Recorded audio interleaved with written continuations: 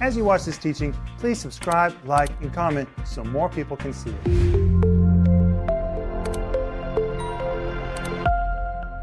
Welcome to Home Group. My name is Rick Renner, and tonight I'm here with Joel Renner, Maxime Masnikov, and Denise Renner. But we want you to have the whole download. It is free. It's called Christmas, the Rest of the Story, 15 lessons, 124 pages of free material. It is such a blessing. Please get this. Just go to renner.org. I want you to have this because I did this for you. So please take it. And while you're there, you should go ahead and order the whole series. You say, well, Christmas is already almost over. Then order it for next year. You'll use this year after year after year. There's a family that wrote to me this week, I shared it yesterday, who said they bought this and they intend to watch it with their kids and their grandkids every year because it's like stepping into a movie to see all the events around Christmas. That blessed my heart, Denise. Absolutely. Anyway, you should order this. And Joel, you have a couple books? Yes, on that TV series, on today's TV program, we're offering Sparkling Gems number 1, Sparkling Gems number 2. These are exceptional books. Look how big these books are. They're daily devotionals. They're meant to be read every day, and throughout the year you can read them. Really, they are a gift. They are just wonderful materials. Each of them have over 1,000 Greek words. That's amazing. Greek word studies. And Dad shares his personal stories. That's 700 personal stories. It's amazing. Thank you, Joel. But today we're going to go back to Bethlehem. And in the introduction to today's program, I'm standing in the cave in Bethlehem. It was the cave that was identified as early as the 3rd century as the place where Jesus was born. Even Origen, the great theologian who lived in Alexandria, wrote, and by the way, Origen was brilliant, and his writings are historically accurate. He wrote that the light came into the world and was first seen in the cave in Bethlehem. Well, when Mary and Joseph came into Bethlehem that night, the Bible says there was no room for them in the end, not because they were poor, but because the rooms were already taken. And by the way, we saw last night that Bethlehem only had a population of about 300. Well, how many inns do you think were in Bethlehem? There weren't any. An inn was just the second floor of a house that you could lease out to travelers. Well, all the spaces were taken. There was no occupancy because everybody had come to town for the census. So now Mary and Joseph need a place to go because Mary is great with child. She's about to give birth, and they go into the very, very back of a cave where they huddle there, and that is where Jesus came into this world. And it's funny to me that we sing, Silent Night, Holy Night. It's a very pretty song, but it wasn't silent at all.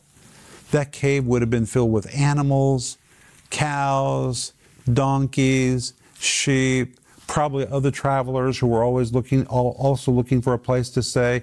One early historical writer says you would have seen people shooting dice, playing games, and back in the middle of this rowdy environment, the King of Kings and the Lord of Lords is born into the world in the back of that cave. And if you ever come to Israel, you can visit that location in the city of Bethlehem. Now, to be honest, Denise, when people visit the Church of the Holy Nativity, most people are very offended by it because it is so religious. It is covered with crosses and candles and gold and ornamentation and icons and mosaics and paintings. And when you go down into the cave, even the cave, it's dark. And the reason it's dark is because they've been burning candles there for 2,000 years and the soot has ruined the interior of the cave. It doesn't look like it looked like 2,000 years ago, but that really is the location. I'm confident in that. But in 1 Timothy 3:16, we have a remarkable verse about the birth of Jesus. That night, all the angels came. Why did all the angels show up? We've already seen that first they came to salute their commander because their commander had been born. Their commander had arrived on mission. But there's something else. 1 Timothy 3:16 says, and without controversy, great is the mystery of godliness. God was manifest in the flesh, justified in the Spirit, seen of angels, Angels had seen the form of God, but angels had never looked into the face of God. And when Jesus was born in Bethlehem, a heavenly host showed up, because for the very first time, angels could look into the face of God. They wanted to see God's face in the face of Jesus Christ. Mm-hmm. And this verse says that God was manifest in the flesh. Manifest. This means Jesus' birth in Bethlehem was not his beginning, it was simply his manifestation. It was just his manifestation. He had eternally existed. And when he was born, he was completely human, he was completely God. It was really a miracle, and that's why the Apostle Paul writes in this verse, without controversy, great is the mystery of godliness. Wow. That God was manifest in the flesh, justified in the Spirit, and at long last seen by angels. Isn't that amazing? That's amazing. That is just amazing. But there's another scripture that I really love about Christmas, and that is Philippians chapter 2. So let's go there. Most people think Philippians chapter 2, verses 6 through 10 is about Easter. Because it talks about the cross, it talks about the resurrection. You can use it for Easter, but it begins by talking about the birth of Jesus. And here's what I want to say to you guys. Jesus was not born into the world to be a baby and to stay a baby forever. He was born as the Lamb of God. His purpose was to hang on that cross. He was born to die for you and for me. And when he was born, God knew this little lamb was going to give his life on the cross. But let's look at this. Philippians chapter 2, verse 6, Paul wrote, speaking of Jesus, who being in the form of God, thought it not robbery to be equal with God. And in this verse, Paul tells us Jesus existed before he was manifest in the flesh. In Jesus' pre-existence, he was not just a component of God. He was not a symbol of God. Jesus was God. Let's all say, Jesus is God. Jesus is God. He is God. When you talk about Jesus, you're talking about God. And as the eternal God, before his manifestation in the earth, he possessed all the attributes of Godhead. Glory, splendor beyond our wildest imagination, power. He was enwrapped in all of that. But for him to come to the earth, he had to change his form. Because no man can look into the face of God and live. That's what the Old Testament says. And for God to be with human beings, God had to change his form. And the Bible tells us in Philippians 2:6, he was in the form of God, but thought it not robbery to be equal with God, but made himself of no reputation. Made himself of no reputation is a Greek word which means to make empty, to vacate, to evacuate, or to shed. And here we find that Jesus emptied himself. He evacuated himself. He shed all of those glorious, glorious, glorious attributes. He laid them aside, and he took on a different form. And that's what the verse goes on to say. Let's look at it next. It says that he emptied himself, vacated, shed all of those outward attributes, and took upon him the form of a servant. Took upon him is amazing to me, because it means to grab, to seize, to lay hold of, to make one's very own. God Almighty, guys, think about this, reached into the material world. And God Almighty said, I'm going to clothe myself in my own creation. I'm going to clothe myself with the natural world. And he took upon himself the form of a servant and was made in the likeness of men. When the Bible says he was made, it's referring to that moment when the angel Gabriel appeared to Mary and said, Mary, you're going to give birth. And what did Mary say? How shall this be? She didn't say can't be. She just said, okay, but tell me how. I'm the handmaid of the Lord. Whatever you want to do is fine with me. Just tell me how. And Gabriel said, the power of the Almighty will overshadow you.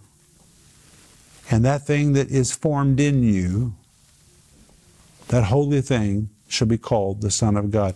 And here, this is what Paul is referring to. When he writes, was made in the likeness of men, he's referring to that moment when Jesus was made in the womb of Mary with no involvement of another human being. He was made in her womb. Well, of course, this is medically impossible. But Mary found herself with child by the Holy Ghost. Jesus was made. He was fashioned inside her. And Philippians 2:8 goes on to say, and being found in fashion as a man, he humbled himself and became obedient unto death, even the death of the cross. And I told you that that word fashion is the Greek word schema. Maxime, can you tell me what it means? The word schema? Yes. It was used in the story of a king, right? That's right. Of that king who would look out through his window at his people, and he was wishing that he could walk on the streets to be among his people. That's the word. But he could not, because he was the king. He would have been mobbed. Yeah. He could not. He could not. So the king one night made a decision to change his fashion. That's where this word fashion comes from. Isn't it powerful, Denise? And the king said, you know what I'm going to do? I'm going to remove my splendor. I'm going to remove my royal clothes, remove my crown, and I'm going to dress like a commoner in my kingdom. And I'm going to slip out onto the streets, and nobody will know me, and I'll be able to experience my people for the very first time. And history says that king did that very thing. He shed his outward attributes.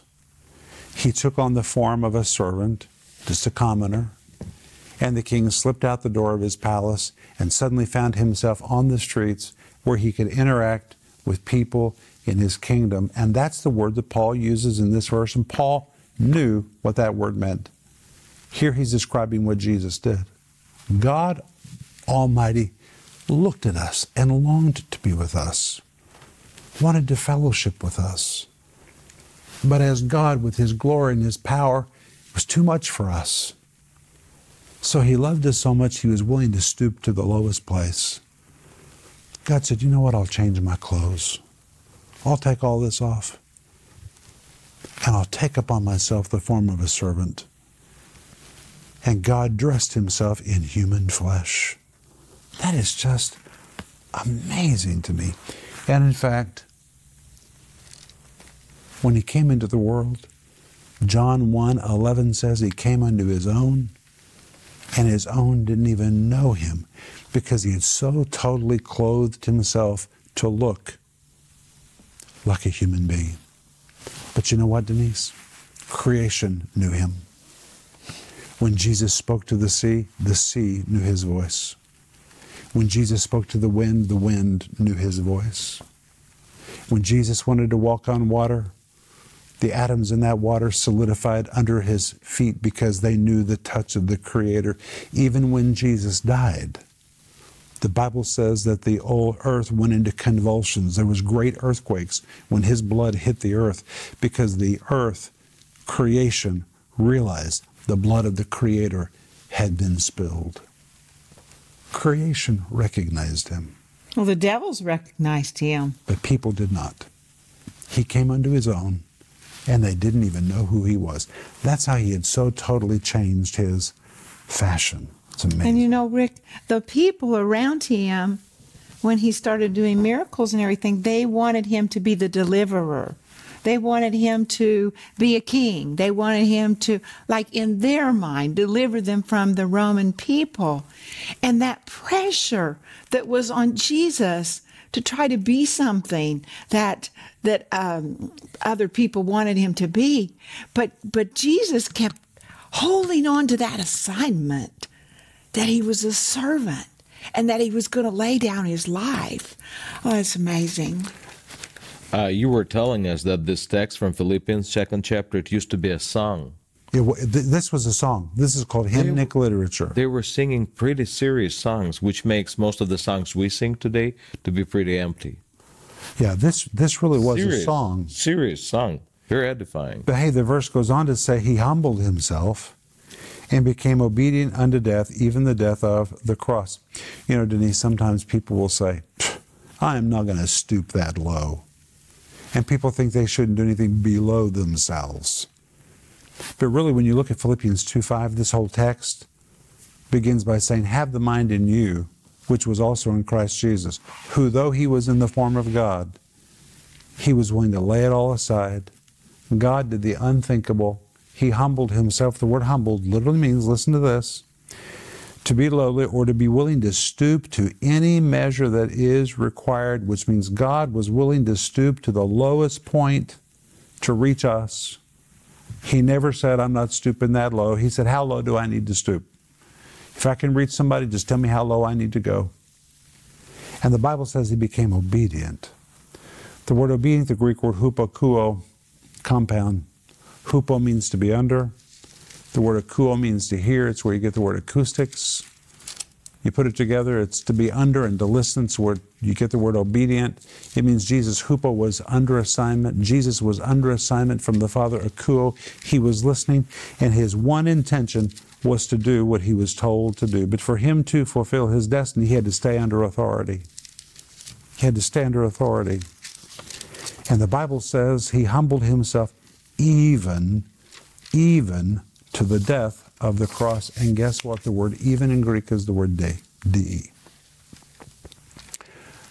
It's even hard to translate it. It means even, if you can imagine it. It is unthinkable. Exclamation. Even the death of the cross. The word cross is the Greek word staros. The death of a cross was considered to be the lowest, most miserable form of human death. Seneca, who was Nero's teacher, wrote there was no death more miserable than crucifixion, and that suicide was preferable to crucifixion, because there was nothing worse than crucifixion. Nothing. It was simply hideous. And Jesus stooped, he humbled himself, and Paul uses the word that even, can you imagine it? Even to the death of a cross. And the RIV of Philippians 2:8 is this. Can you imagine it? Jesus humbled himself to such a lowly position and became so obedient that he even stooped low enough to die the miserable death of a cross. But hey guys, that's not the end of the story. Look at verse 9. Philippians 2:9 says, wherefore God also has highly exalted him and given him a name that is above every name. And when the Bible says God hath highly exalted him, the Greek word for highly exalted is only used here one time in the entire New Testament. It means to exalt to the highest place, to elevate exceedingly. This word isn't used anywhere else in the New Testament. And gave him a name that is above every other name. The word name, the Greek word onoma, which can be translated name, fame, or reputation. Jesus ended up with a name and a reputation that was above every other. The word above, the Greek word huper, it means over, above, and beyond. It depicts something that is way beyond measure.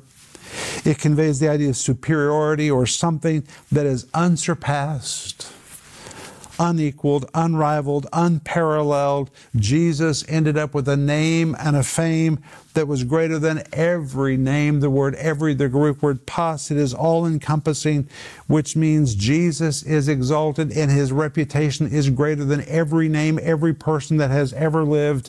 The one who was willing to stoop to the lowest place ended up with the very highest place. And then Paul added in verse 10 and 11 that at the name of Jesus, every knee should bow, and things in heaven and things on earth, things under the earth, and every tongue should confess that Jesus Christ is Lord, to the glory of God the Father. The word every is used twice, every knee, every tongue. In both cases, the Greek word pan, it indicates every single knee, every single tongue, no one excluded. Everyone who has ever lived in human history, whether they be in heaven or whether they be in hell, it does not matter. Their knee is going to bow, their tongue is going to confess. The word bow means to bend the knee or bow the knee in honor and respect. And the word confess, the Greek word ex homologia, to declare, to say out loud, to explain, to loudly confess, to divulge, or even better, to blurt out. To blurt out. Which means a moment is coming in the future, according to this verse. Every knee should bow, of things in heaven, things in earth, things under the earth. That's every realm. And every tongue will blurt out, Jesus Christ is Lord, to the glory of God the Father. Now, Denise, think how many people who say, I'm not going to give my life to God. I'm just not going to give my life to God. I'm not going to submit to the Lordship of Jesus. But yet from hell, they will nonetheless say Jesus is Lord. People are going to say it. Now or later, they're going to say it. But according to Romans chapter 10, if you say Jesus is Lord now, you'll never go to hell. You will avoid hell completely. You'll just go to heaven.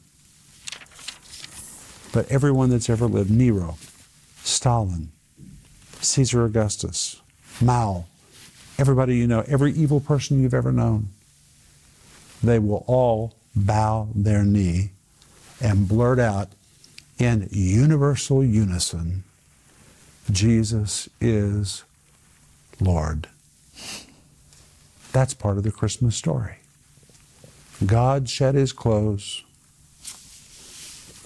took on a new form, not just to be a baby. It's not about being a baby. He came for this purpose, to die on that cross, to be exalted to the highest place. And today he offers all of us the free gift of salvation. Amen. Amen. And you know what, guys? I'm thinking about our home group this week. They're going to be with their family and friends that are not saved. We pray for you to have an opportunity to speak the name of Jesus to them and remind them what this holiday is really about. We pray for the power of the Holy Spirit that you can lead somebody to Jesus this week. In Jesus' name. Amen. Amen. Amen. Hey guys, we're going to come back tomorrow night. But remember, if you need prayer, write to us, prayer@renner.org, or call us 1-800-742-5593. We'll be back tomorrow night, but sleep well. Bye-bye. If you enjoyed that teaching, please subscribe, like, and comment so more people can see it.